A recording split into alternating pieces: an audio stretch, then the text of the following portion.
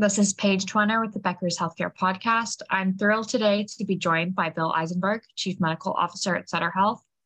Dr. Eisenberg, could you please introduce yourself and tell us a bit about your background and work experience? Sure, and good morning. My name is Bill Eisenberg, as Paige mentioned, and I'm the Chief Medical Officer at Sutter Health. Sutter Health is a large healthcare system in Northern California, an integrated healthcare system with 22 hospitals and a large number of ambulatory clinics, ambulatory surgery centers, walk-in care clinics distributed throughout Northern California in half of the counties in the state of California. We care for about 3.5 million patients, so 1% of the U.S. population, and I'm delighted to be given the privilege of serving as the Chief Medical Officer there. I'm an obstetrician gynecologist by training, one of the best specialties in medicine as far as I'm concerned, because who can argue with the fact that seeing the miracle of birth occur every day as part of your job isn't one of the best things going.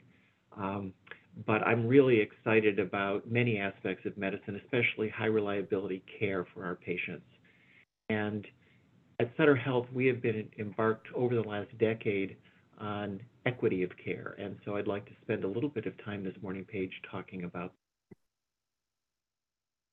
Yeah, so with equity of care, what specific, topics or issues are you most concerned with equity?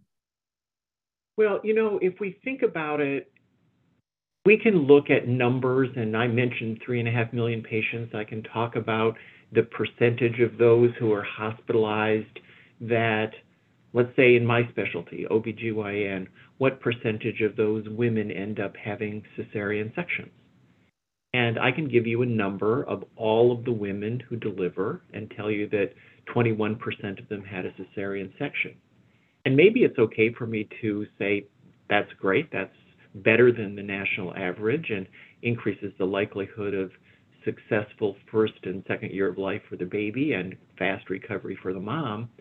But if I actually use a lens of health equity and I find out that, in fact, our Hispanic population has a far higher number, or our African American population has a far higher number than 21%, and our white population has a lower number than that, then it tells me that maybe we're not actually rendering care that is equitable and getting those babies off to an equitable start. So I feel it's really important when we look at statistics in delivery of care and look at outcomes that we actually want to be seeing equitable outcomes, not equal delivery of care. And that's kind of a hard concept for many people to think about. It may mean that we have to distribute care in a way that's differential on the input side so that on the output side, we get equal outcomes for different groups. What sort of different input care are you imagining? Well, we're all just sort of emerging after the last 2.5 years of COVID.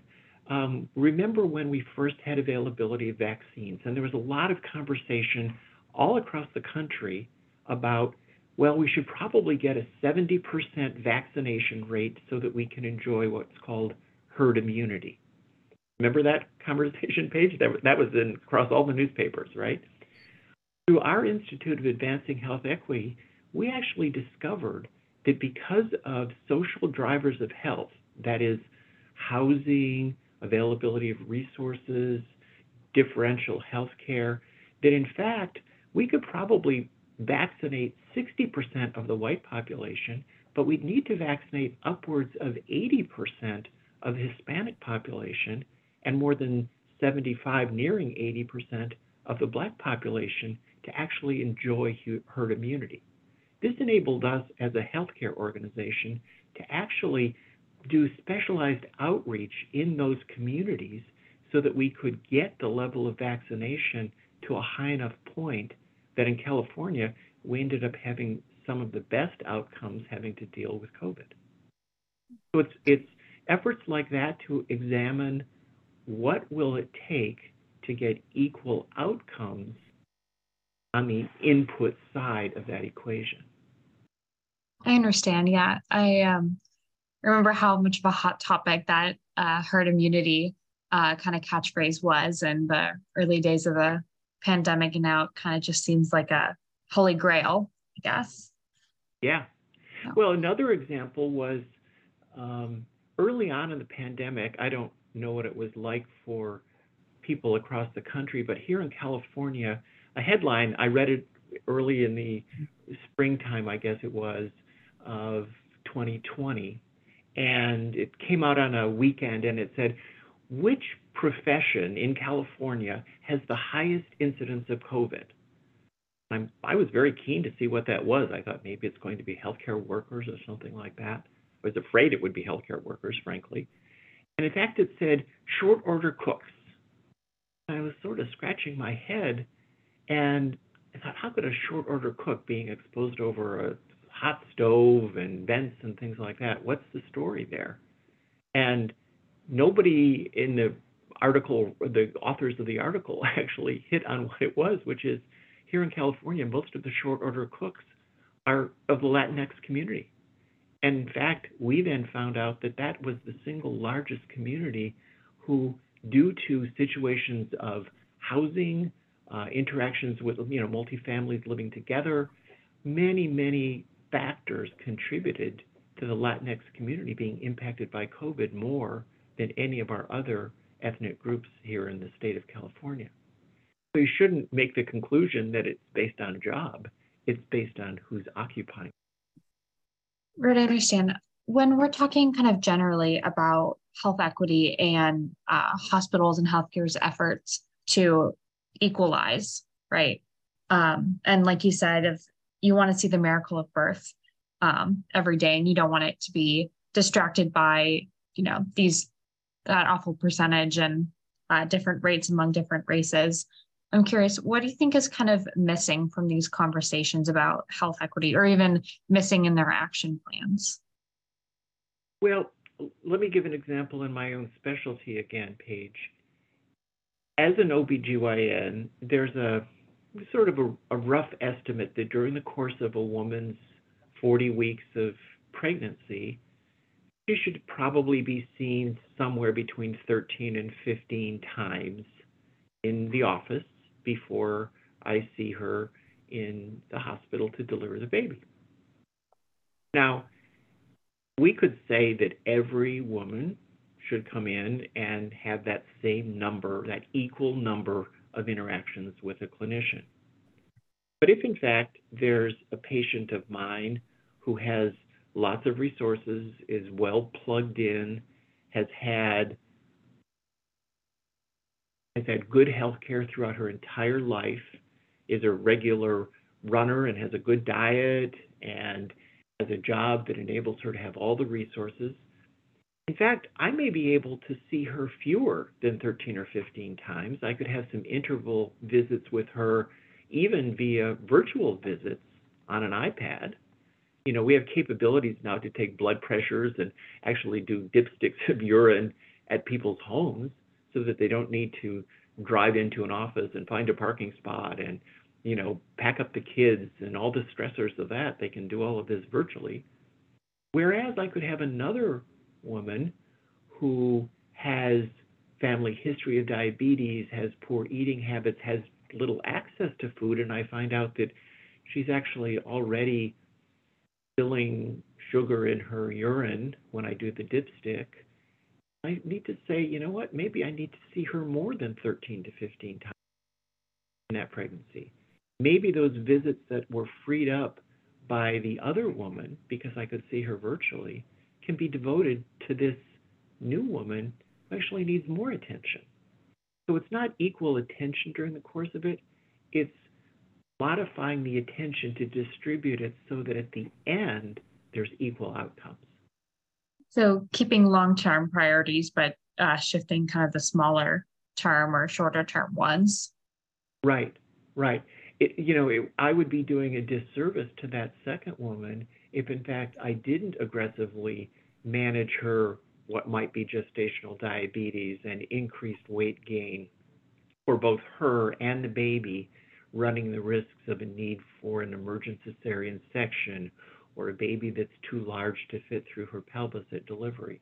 Those kinds of things are really important because we want to have that baby have a great start to life, and the best start is, through a normal birth. Right, right. And when we're talking about, these disparities that the disparities in health equity, the pandemic exposed, a lot of hospitals and large health systems are losing a lot of money this year, kind of reporting historic losses. So, how do you feel healthcare systems can work on these, diversity and inclusion efforts, as well as, maintain their bottom line and stay operating? It's a really good question. In fact, I was just back in Washington, D.C. a week ago, where leaders of several large healthcare systems met with Secretary Becerra, and we were lamenting the situation with healthcare economics right now. As your publication just shared, I think at the time we were meeting, 71 hospitals had closed across the country in the last weeks, which is very, very concerning for healthcare populations. And, we were thinking, how can we advance these causes effectively when there are hospitals that are closing? I think that the new move in the healthcare landscape toward value-based care is one of the most important changes that we should all aggressively embrace and pursue. Meaning, we have to understand not just the medical conditions that our patients may suffer from, but we also have to look at very aggressively the social drivers of health, those aspects that heretofore haven't been examined closely, but definitely contribute to how effective those things we doctors and nurses can do through our bag of tricks will actually work. I mean, if you have somebody hospitalized for pneumonia and you do the very best you can through the wonders of modern medicine to help them heal, but when it comes time for discharge, their home is under a viaduct because they actually don't have a home, or their support system is virtually non-existent because they have decided that they're gay or lesbian and their family doesn't support them and it's out, or they have a drug habit, it makes it much more challenging for them to be successful as they're discharged. So these social pieces are so important to our long-term success. And in value-based care systems, we look at the totality of the patient, not only their medical issues, but their social construct as well.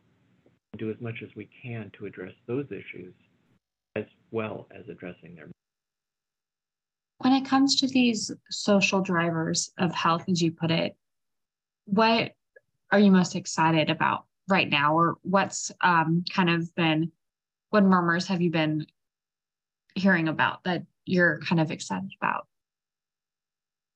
Well, I think that one of the things that is most helpful is, even in situations where people don't have access to a lot of these resources, most everybody these days has access to phones. In fact, that's one of the nicest things that we can take advantage of is the digital revolution that has happened over the last several decades. And it has been a real help for us in healthcare, because now when people who might be living in fringes of a variety of different social drivers often do have access to a phone, and we can offer them care through digital channels that young people with mental health issues, having gone through the past 2.5 years of the COVID pandemic, are really suffering, and yet they feel quite comfortable turning to us for help with their mental health issues, and they do that through virtual visits using their phones. So I'm really excited about how that has expanded so thoroughly. I do think that we're spending a lot more time on figuring out ways of partnering with our community partners, actually provide those support systems where they may not be found within an individual's family, but can be found within an individual's community. When I mentioned the outreach we did for the COVID vaccination, a lot of that was done through community partnerships that we have come to really value. Yeah, I think those are definitely silver lining lessons. A lot of healthcare has learned over the past 2.5 years, just because COVID-19 forced everyone to pivot what they thought was standard. Is there anything else that you'd like to add? I think the one piece that I'd like to make people think about is the incredible opportunity we have to leverage.